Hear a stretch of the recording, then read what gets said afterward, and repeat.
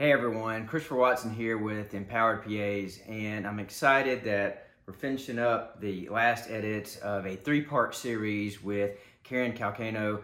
We're discuss, her career and how she got into PA, her entrepreneurship skills, and we also get talking about mental health care, healthcare and mental health, and a wide range of topics over 2 hours. So I broke this up in a three-part series. I'm really looking forward to it. I hope you enjoy it. And so this will start part one of a three-part series. So hope you enjoy the first part and come back and listen to the second and third part as we post them throughout the next several weeks. Hey everyone, welcome to the Empowered PAs podcast. Today I got with me Karen Calcano. She's a PA down in the South Florida area.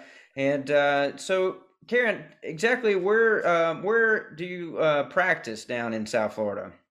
I practice in the Fort Lauderdale area and the adjoining county. So the Dade County, like where Miami is, and Broward County, and actually Palm Beach too. So tri-county area if you're from South Florida.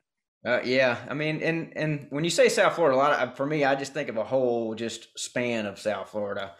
Yeah. Oh, I guess if you're not from here, I can see how you can do that. Yeah.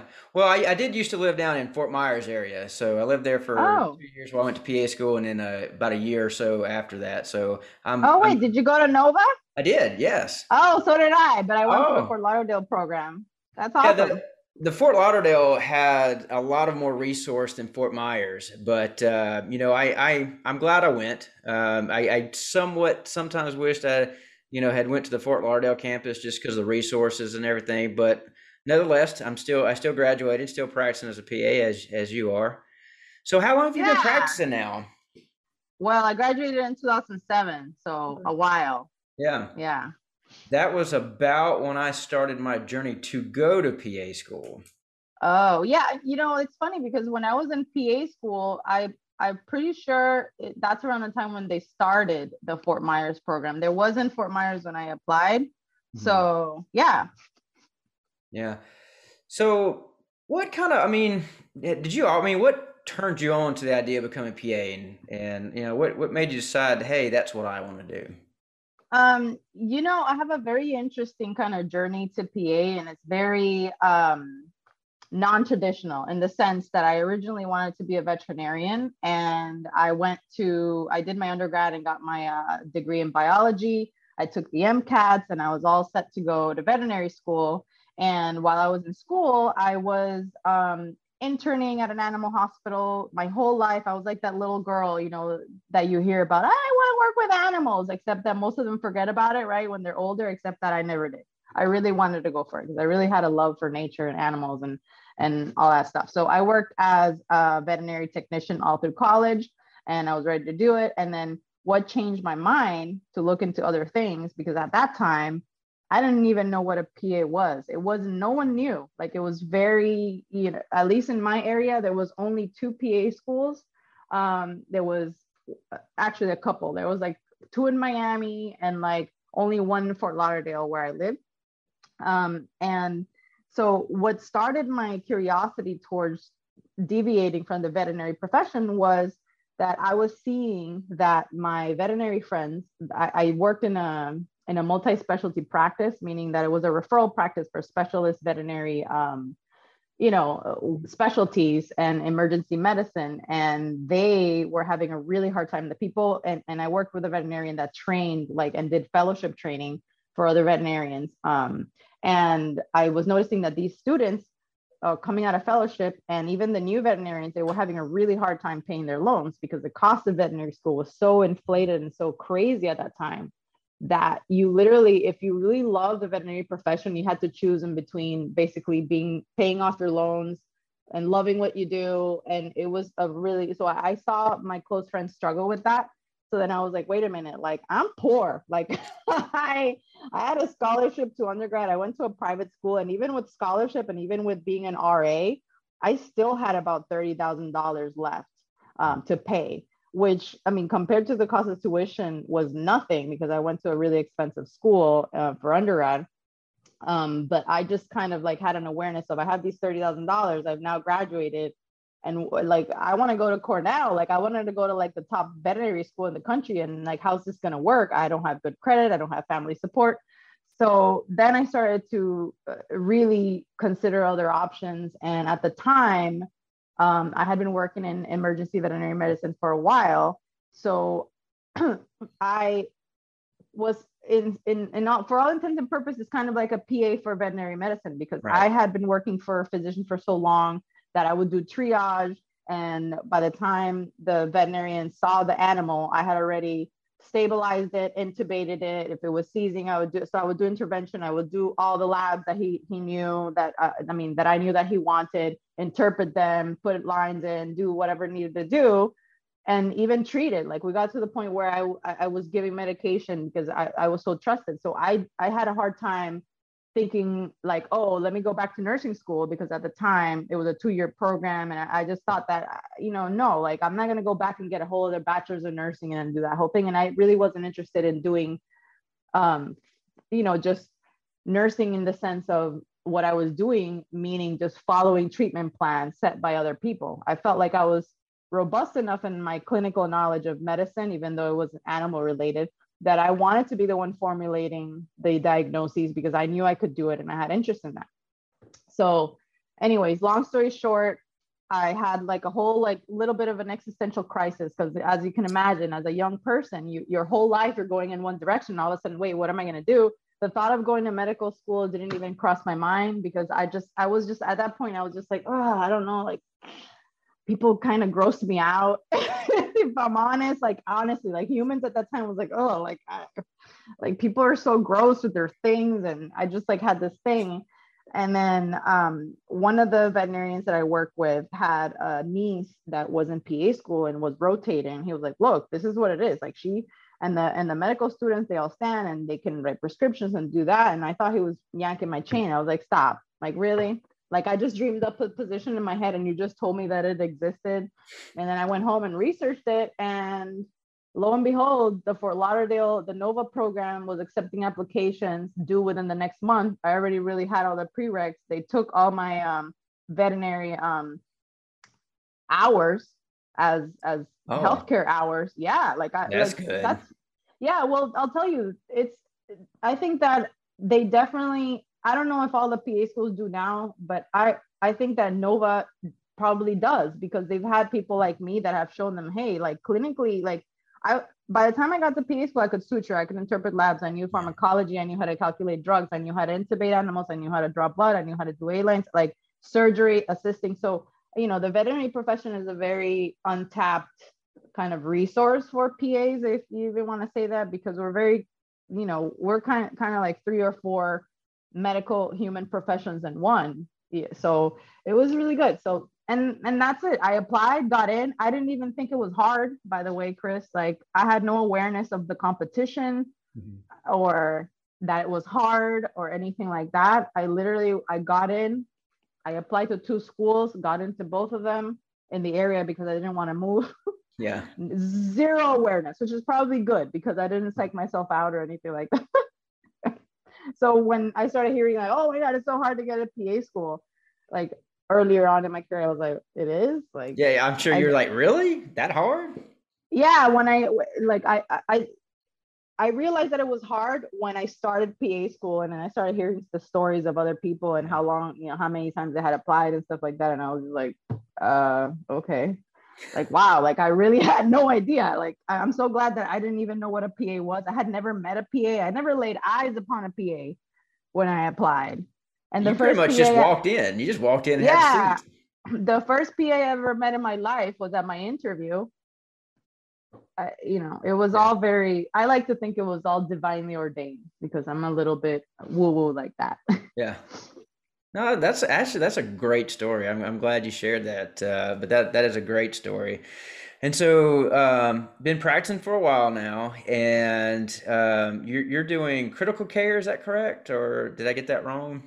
Yeah, cardiothoracic surgery is my primary specialty, Hmm. but surgery in general. I've been doing surgery my entire career, mostly cardiothoracic, but of interest, in 2012, I became an independent contractor, First Assist, and I expanded into other specialties. So I am proficient in orthopedic first assisting, plastic surgery, general. I have a special interest in robotic surgery. I did thoracic robotics, mitral valve robotics, and, you know, all the while that I was expanding into all these other specialties, cardiothoracic has been just kind of like the main thing. I never stopped doing it, and that's kind of where I'm at.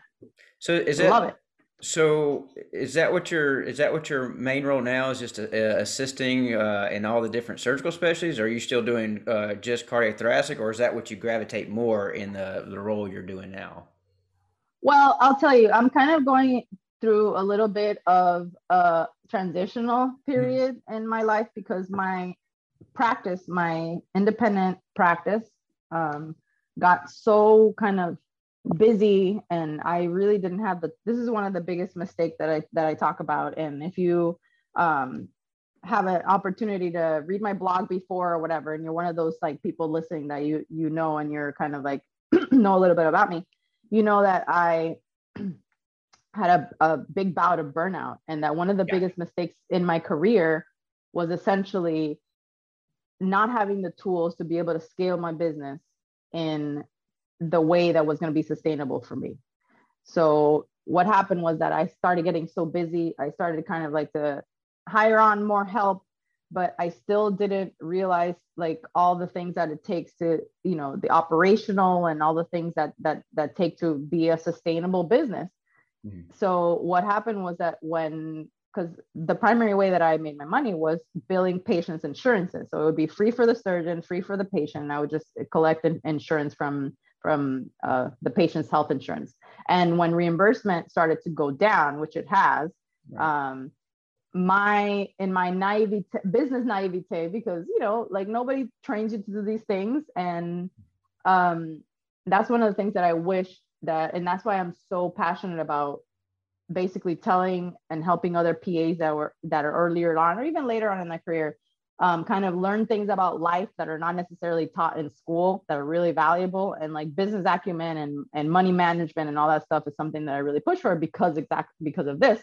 So when it came that the reimbursement went down, I was like, well, okay, profits down, so I'm just gonna double down. I'm a hard worker, like that's all I know. Like I'm just gonna double the amount of cases, run around a little bit more, this and that and the other, until finally I became extremely run down, as you can imagine. I was running around 3 different counties, all these hospitals, doing all types of like surgical first assisting.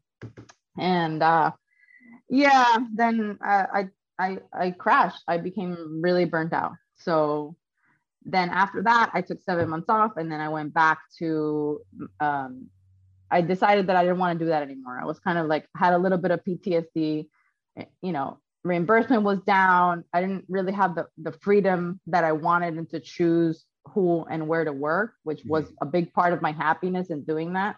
Um, and I was like, let me just go get an employed job. So I started working for a first assisting company, taking a temporary contract in a place just doing cardiothoracic surgery. And it turned out to be extremely toxic, a very abusive um, surgeon that fostered a really, I mean, honestly, in my 15 years in surgery, I honestly had never seen anything like it. It was the environment was mentally abusive and just humiliating, and it was just really not. So I just walked away from that. So right now I'm kind of in between situations, kind of figuring out where I'm going to land next. Um, Trying to figure out, can I go back? I can go back to doing first assisting. Do I want to do that? And then all the while thinking about, as a woman, Yeah. where I am in my life and what I want to prioritize. And right now, I'm trying to start a family with my husband. So then there's that in the back of my mind, because unfortunately, the problem for me that I'm having right now is that I absolutely love surgery. I love surgery, and I wish I could do it at a pace and with a lifestyle that is more conducive to having more of a life outside So I'm kind of debating whether or not I should be open to changing specialties for the first time in my career or not. So it's a very interesting place that I'm at right now. And luckily, I'm financially, we doubled down a while ago and we have money saved up and I don't have to just take any job. So it's a really beautiful thing to kind of have the space for the first time being, so hardworking and basically breaking my ass. Like, Yeah. breaking my ass as a PA, just as an immigrant, like just, I don't know anything but hard work. So it's really nice to have that space to be able to be like, like, how do I want to love my career and have a life and kind of comb that out. So you've taught like you, because like your story that you just went through, it's yours and you know it, and you really skimmed through a lot. And there's a lot that you talked about there that I kind of want to back up a little bit and break down because Yeah, let's do it. I think there's some important things there that not only I can learn from, but other people can learn from too. So let's go back. So you graduated PA school. You started working as a PA. Did you start your own business as first assist business or independent contractor first assistant right out the bat, or is that a couple of years after practicing? What did that look like? Okay, so no, it wasn't right off the bat. Sure. What's funny is that I had decided that I wanted to do that in PA school. It didn't exist. The own your own business or being the independent first assist Both. contractor. Okay. Both. So when I was in PA school and I started rotating, and I knew that I had a very, obviously I was coming from a emergency veterinary medicine background and surgical subspecialty practice in veterinary medicine. So right. I was very interested in surgery. I love procedures. I was really freaking good at, I was the person that could intubate the animals that no one could and could get the hard sticks and this and that. So I knew that I had kind of like a proclivity to procedures. So when it came time back when I was in PA school, you could choose your electives. So I had 4 electives and I did one in general surgery, vascular surgery, plastic surgery, cardiothoracic surgery. And what's interesting was that my first rotation was surgery. So then after that, in my head, everything paled in comparison. Like that's all I wanted to do. In fact, in every rotation that I was in, I made it surgery. I made it surgical and procedural in some way because I would ask to, like, let me suture this person up. I remember doing my internal medicine rotation and just being the phlebotomist for the whole 6 weeks I was there. I wanted to like do all of the procedures. So I said to myself, like, God, like, wouldn't it be funny, again, not having any awareness that it already existed or it was even a whatever, like, right. I don't mind the patient care, it's fine, but like, how cool would it be if like all I was doing was surgery, like all the time? And I said, I feel like I could probably do that. If I just like got a bunch of surgeons together and like whatever and did that, I'm pretty sure I could create like a full-time gig doing that. I'm like, and I'm going to do it. And then I was like, you know what would be even cooler, because I know that surgeries in PA is that if I didn't have to take call, like how great would that be? Like I just showed up. Yeah. Yes. In PA school at freaking 23 years old. This was like, I think, and then I was like in my head, I was like, I think I'm probably going to work for 5 years because it's probably going to take that long to be like good enough to where I could do anything and everything. And then I'm going to say, peace out. I'm too good. I'm not going to take call anymore. And you're going to have to pay me to show up here and help you at the times that I feel comfortable. That's awesome. With. No, that's I'm awesome, not even kidding. And no, I know you're not kidding, but that's awesome. No, I'm totally not kidding. And this wasn't anything. I think I said it to maybe like a couple of close friends of mine or whatever. And they were like, yeah, that sounds cool. And I said, maybe I said it to like a professor, my professor in surgery. And he was like, yeah, you could definitely do that. And that was the plan. That was it. And then it's funny because I forgot about that. And then literally 5 years into my career, I was doing full-time CT surgery, working for a large cardiothoracic surgery practice that hired me off of my rotation. Mm-hmm. They weren't even hiring, and they created a space for me because I was just like, I was a fucking firecracker, excuse the language, you can bleep it out. Like I just wanted to do everything, anything. I was tireless. I went into the rotation, every rotation I went into it like, I want to be interchangeable with this PA. Like, what do I have to do to get interchangeable with this PA? And I just remember having such like a zeal and a lust for learning. And I'm still like that in a lot of ways, which is good. I think that for people like me, there's certain people that are happy to participate in medicine in a way that they can enjoy it just enough to be able to enjoy their life. I had a kind of more of an unhealthy kind of thing where I was almost monomaniacal about it. Like, this is all I want to do. I want to eat, sleep, breathe. Like, I love this. Like, I just like poured.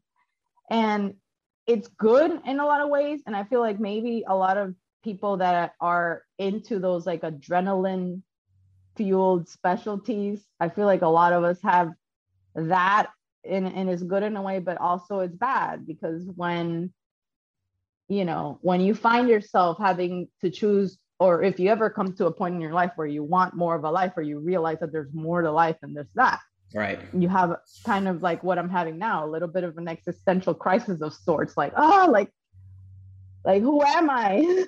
yeah, what do I do with my hands? Like, I don't know. Like, it's beautiful but scary at the same time, you know what I mean? So yeah, so 5 years after bringing it all around, 5 years after that, I became burned out. The practice was crazy. The practice that I started with had, I believe, 9 surgeons, 2 vascular, and 7 cardiothoracic. We went to 12 hospitals. wow. There was 3 PAs.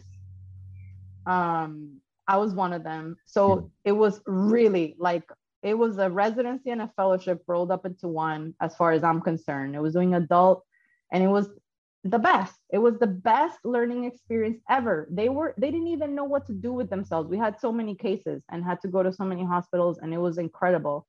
And after 5 years of that, I was like, I'm burned out, guys. Like, I can't do it anymore. Like, I literally, one day, and especially because the hospital, the practice, I started in a private practice. And this is another thing that I want, like, whoever's listening to understand how medicine has changed in the span that I've been in practice. Right. When I graduated, most of the surgeons were in private practice in my area. And I know that in a lot of parts of the country, there's still some pockets where a lot of doctors are still in private practice. It's not many though. Not many. Yeah. So, in my career, I saw the transition from private practice being the normal to the overhead being too difficult, and then the physicians being absorbed into hospital systems. So then when physicians got absorbed into hospital system, we went with them. So all of a sudden, the private practice that I was in, which it was a beautiful thing. It was for as big as the practice was, it was very mom and pop, meaning that I could walk into an office, be like, hey, I'm taking off next week. I didn't have to go through this rigmarole that we have to right in the hospital system. We got to put in the request. You got to go through like 5 managers, have a meeting about a meeting, and then, whatever. So I started towards the back end of those 5 years. The last 2, we had gotten absorbed into, well, actually the practice broke up and all the surgeons scattered and went into different hospital systems. And I ended up in this one hospital system. And I mean, I loved it, but the bureaucracy and, around the time the economy crashed, it was 2008, yeah 9. Well, we honestly, like where I was, we really didn't feel it up until about 2010 when it all caught up in the hospital. So the hospital systems were going crazy. That's when like really it became unsafe. They started to, create skeleton crews. Like that's when the staffing problems started. Reimbursement was down, and the hospitals were kind of panicking in how to save money. And they started adding all these things up to my plate that I wasn't getting paid for, and just made it a lot less enjoyable. So I got burned out. well and I kind of want to ask you about that too. Yeah. Because I found, even with my, personally, and I think a lot of healthcare providers run the same thing, is like there's a lot that leads up to burnout, but usually when we realize, at least in my opinion, it's like you're too far into it, and it sounds like and I have read, I can't say read and did, but I have like read through your blog and read some of your story, and I kind of want you to touch on it. At what point did you recognize? Because I feel like that it started probably a year before or even longer before you really was to the point that you're like, all right, I want to walk away because I've had enough. Oh Um, yeah. but and so did you see the warning signs? Because I know the warning signs are there, but did you see the warning signs, or was it, go through that process with us, because I think that's important for when you look back to try and record, because I feel like now that you've been through it, you can see it, you can catch it earlier now, but then, it seems like most of us, we get to the point that we break before we realize it. Definitely, definitely, definitely, definitely. Did I see the warning signs? No, it was all a big surprise to me because Mhm. the thing is that, look, for many, when we come to medicine, we come with, the baggage of our previous experiences, right? And I've been noticing that for a lot of people, myself included, you come to medicine with a calling to serve, right? To Correct. serve patients, to help patients. But a lot of times that calling comes from people pleasing and your Yes. tendency to people please, which in a way is self abandonment. If you really want to get into it, that can come from previous traumas, your childhood, whatever, whatever. So you come to medicine with this baggage. And no one knows that this is happening. This is an awareness that I have now, like in the rear view, right? After the fact. So I came to medicine with that. Okay. So I didn't have any awareness of, up until that point, I didn't know that I had to assess my own needs. Yeah. I didn't know that I needed to, pour into myself before pouring into others to keep a balance. So enter medical education, self-sacrificial from the beginning, for crying out loud. Yes. Your patients first. You work until, like, again, we're hailed as heroes because people want to think that we're tireless and superhuman and this and that, and our training really does kind of like perpetuate that idea. Like PA school, medical school, like that was honestly like some of the it was so much that I don't know if you go through this, but I have forgotten. It's almost like my brain had to erase some of the stuff to be able to go through it.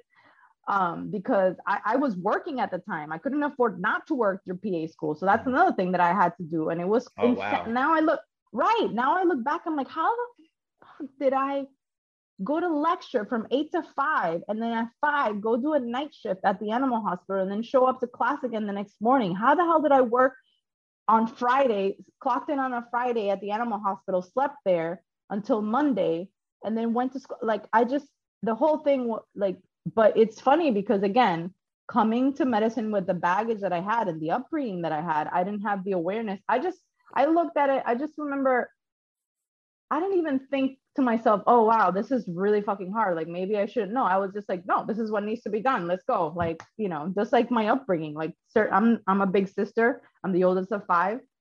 Yeah. And there were certain things that happen in our upbringing that when you're a kid, you don't have a choice. And I had to take care of my siblings and do this and that and the other. So I want everybody to kind of understand how your life and your experiences can shape some of your attraction into the medical profession and how you kind of end up in burnout. So when came time for me to be burnt out, it wasn't until my body benched me that I had any awareness that I was burnt out. So you And said your body benched you. What my happened? body benched me. Yeah, what Well, happened? when you're exposed to chronic stress, you start to have physical symptoms, right? So it first started out as headaches all the time headaches. Like, I remember, like, I was going to acupuncturist and, taking prescription medicine for these migraines that never stopped. And then after the migraines, it was like heartburn that would never go away. I ended up having an upper GI and running through the gamut of tests, and kind of like the consensus was, well, you have a little bit of gastritis, but nothing as crazy as you say, because it was like unrelenting. So slowly, the slow creep of saying yes to a lot of things is what, gets you there. And I was just working at the same pace. Like, think about, like, my PA school training. I was working, and then what specialty did I end up? I ended up in cardiothoracic surgery. That is just as crazy, just as the self-sacrificial, one of the toughest specialties to be in. But for me, it was my comfort zone because that's what I was used to. I was used to war. Like I was used to waking up and going to war every freaking day. So it wasn't until, I started to get physical symptoms that were too far gone, meaning that my body said, no, like you can't, like, and I was having like panic attacks. And, I remember this one time that it was in anxiety and panic. This is all, the physical symptoms, are all happening on a subconscious level. Yeah. Meaning that you don't have an awareness of it. So when it hits you, you're like, what the hell, man? Like, what's happening? Like, why is this happening? Like, I just want to be able to function. I want to be able to keep going at the pace that I'm comfortable going. So I don't have to think about all this crap in my, in the recesses of my brain that might, be wanting to be heard. And it was a routine day. I had just finished an off-pump cabbage with my favorite surgeon. And we were laughing the whole time. The case went beautifully. I went to my office to put notes that just happened to be inside of the CVICU. And I was by myself and I started to get this crazy crushing chest pain. And at the time, I think I was like 20, I must have been like 28 or 29 years old. Wow. I was clutching my chest, like ended up on the floor. So really? if you can picture this, I couldn't scream. It was like when you have that dream and something's happening and you can't scream. I couldn't, it was just so crushing. And I was on the floor and at that time, I was like, dude, how fucked up is it that you die of your own specialty? oh. That's what was going through your head as you were laying on the floor, clenching your this fist. is a fucking You're like, tragedy. oh my God, I'm about to die of a heart attack. Yeah, and that's what I just got through doing, was taking some. Yeah, like this is fucking tragic. Like I'm dying of my own specialty in the floor of my office, inside of the CVICU. Yeah. Next to the patient next to like 13 patients that I operated on this week. Oh my gosh. So as you can imagine, that was kind of like a wake-up call when I started to realize that, wait, like something's going on, because the body is infinitely wise. Okay. If you yourself don't have the awareness, your body will show you and tell you and give you, first it's subtle and then it screams at you and then it stops you. It's like passing out or something. Like if you pass out, it means that your body has had too much of something and it just decided to shut you down because something's going on. Yeah. So I had no awareness. So then it was all a surprise to me. So what did I do? I said, I quit. Here's my notice. Mm-hmm. I'm going to take some time off. I don't know what I'm doing, but I feel like this is something that I should do because and at the time I couldn't just say, hey, I'm going through something. Right. Because everyone around me was working at the same insane pace.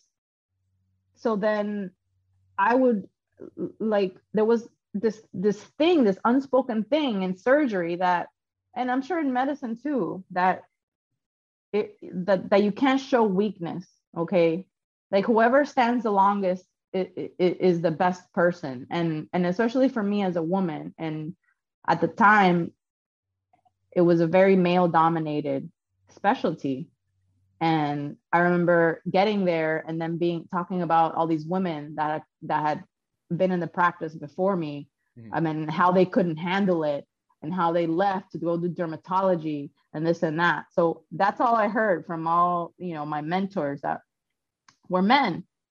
And I was like, oh, I never want them to say that about me. So I just went hard. I went harder than everybody. I'm pretty sure like as a woman, I just had this awareness that I had to be better than everybody and I had something to prove. And for me to say I'm struggling at that time in my head, it would have been me just saying like, oh, but I turned out like the other girls did. Yeah. And I know that it bothered them because, and it's a very selfish thing, that judgment that you get, meaning that they're not worried, like they're worried about themselves. You know what I mean? Like they're mad because it means that they're going to have to take on more workload. So first of all, I didn't know that I was burned out. second of all, I didn't feel comfortable telling anybody that I was struggling because it was important to me. I worked so hard in my career. Like, I don't want anybody to know that I'm weak in every way and anyway, because I feel like they would have used it against me in some way. I mean, I don't know. At least I thought that. So what I did is that I took some months off. I went to Southeast Asia. I eat, prayed, loved. I really got into yoga. Like, I was like one of these people that was just like in Thailand, like doing yoga all day long. And it was great. I loved it. It was incredible because I didn't need to deal with any of the shit that was really going on in my head that caused it. I didn't make any changes into the way that I was working. I just had a break and gained clarity and wasn't tired anymore. So as soon as I got into town, my phone's ringing off the hook because at the time I had started a robotics, cardiothoracic robotics program at this one hospital with this surgeon. And I was the only assistant that could do it. Not even other surgeons could do it because it's a very specialized training. And, we've had to cancel all these cases since you've been away. Like, come on, you're the only one that can do it. Come back in. We'll pay you whatever you want, this and that and the other. And I said, all right, on a per diem basis. And then I was like, all right. So I just had work as soon as I came back and structured differently. And then it took off from there. Then I started to get calls from other surgeons. And before you knew it, I was doing cardiothoracic in 3 counties because there was a really big need at the time. I was negotiating hospital contracts for coverage and I was really busy. And then a few years went by and then I started inching into other specialties. But, how I ended up in that first bout of burnout was a complete mystery to me. So, a lot of people don't have that, kind of have similar experiences. And that's why now I didn't learn what the warning signs are until my second big burnout, which was in 2020. When I realized that there were warning signs, I just didn't have the awareness to deal with it because guess what? When I became burnt out in 2020, there was a pandemic and I couldn't travel. I couldn't run away. I couldn't eat, pray, love myself out of this. It forced me to have to look at my patterns. It forced me to have to look at how my behavior and the way that I was doing things was contributing to this feeling. And that's working with my therapist. That's when I realized that there are warning signs and there is something called a healthcare hangover, which I speak a lot about on my blog, which, there's burnout and then there's a healthcare hangover, and the healthcare hangover is kind of like a precursor to burnout, meaning you can have a healthcare hangover just from working one tough shift. You know that feeling when you feel drained mentally, spiritually, physically, and you kind of just like sit in your car, like someone just like blew a bullhorn in your ear for like 10 hours and you can't hear or see anything and you're just like exhausted. That's a healthcare hangover. So I found that when I went back into practice after my second bout of burnout, when I kind of teased out what the warning signs were for me, I read a lot about it. I worked with a therapist, like all these things. And she forced me to write down all the things that all the warning signs. That's when I realized that you have a chance to kind of like see the warning signs in a healthcare hangover. And it starts with, at the end of that really tiring shift, and then what you have to do to get yourself back to baseline and homeostasis before you continue. Because if you have 3 bad shifts in a week, you're whooped for like a long time after. So your recovery is going to be much longer and much harder. Whereas if you catch it right in the beginning and you show up to work having already poured into yourself with a startup ritual, right? With taking some time before work and doing what you need to do. And I talk about all this stuff on my blog. I talk about the signs of healthcare hangover. Writing a blog post about how to craft a startup ritual, how to craft a shutdown ritual, because there does have to be a transitional period between you showing up to work in order to be able to be your best self and do your best work. And there is a transitional period for you to kind of leave work at work, because unfortunately, especially now with the EMR and all the crap that they want you to take home, it's incredible. Yes. You're taking work home I refuse to do Typically, it now. I refuse to take my work yeah, home. thank I'm to the you. point, like, I don't mind, like, if I got like 5 charts or something like that, I mean, I'm fine with that. But, you know, Yeah. I used to bring home a stack of charts and spend Saturday and Sunday doing charts. And I will no longer do that. I mean, No. I'll either tell them they'll lighten my load or we'll Yep. figure something else out Like because, you should be able to do that while you're at work. And if you decide to bring it home, it should be your choice and you should be paid for it. right, So we have a very hard time, again, transitioning because we're just so used to being like, oh, work, now I'm home, and now these charts. And whether it be physical work, like you said, bringing home charts, or actually there's a lot of mental things that we drag through us. You're thinking about that patient, that conversation you had, you're worried. I find myself like calling the unit, like, how's so and so doing? Like when I'm on call, so right now I'm just doing cardiothoracic per diem. So I take weekend call, and that's like honestly, like it's great because I wish I was working a lot more than I am, but it's a great pace because it allows me, again, like the space to be able to sort out what my next move is going to be.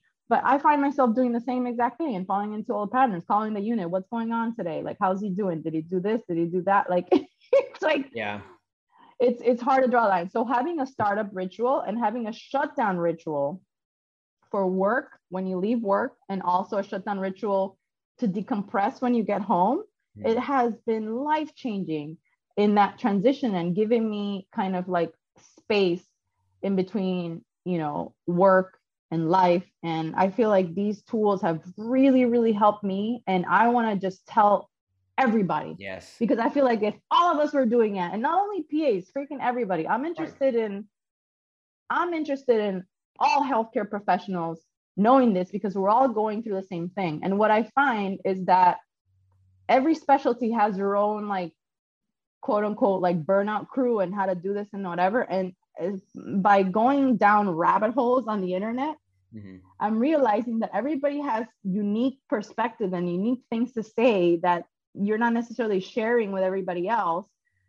But I was like, how great would it be just like if everybody just like shared all this crap, because we're all going right. through the same thing instead of being on caught on that like ground floor level of, oh, my specialty is better than yours and you don't know, you don't understand this and that and the other. Like, so that's kind of like my little itty bitty mission Yeah. that I'm going on. I mean, mission in the sense that if you're open to receiving what I have to say, like I feel like it's valuable because it would have saved me so much time and money and heartache and all that stuff. Well, I agree. I've been following you for a while on Instagram and a lot of stuff you've been posting and whatnot. It's just been great. And some days, I just, wow, like, I'm glad you posted that. Even if it was like, you saw something else and reshared or whatnot. But you're right. Your blog, you talk all about this. And so, I'll make sure that we'll put the link to your blog, on our website and then, on the show notes and whatnot, so people can easily get to it, and pick out which blogs they want to read. But you're right, you go through all of it step by step and get detailed information. It's a great place to go, and it is your blog is a great resource for this.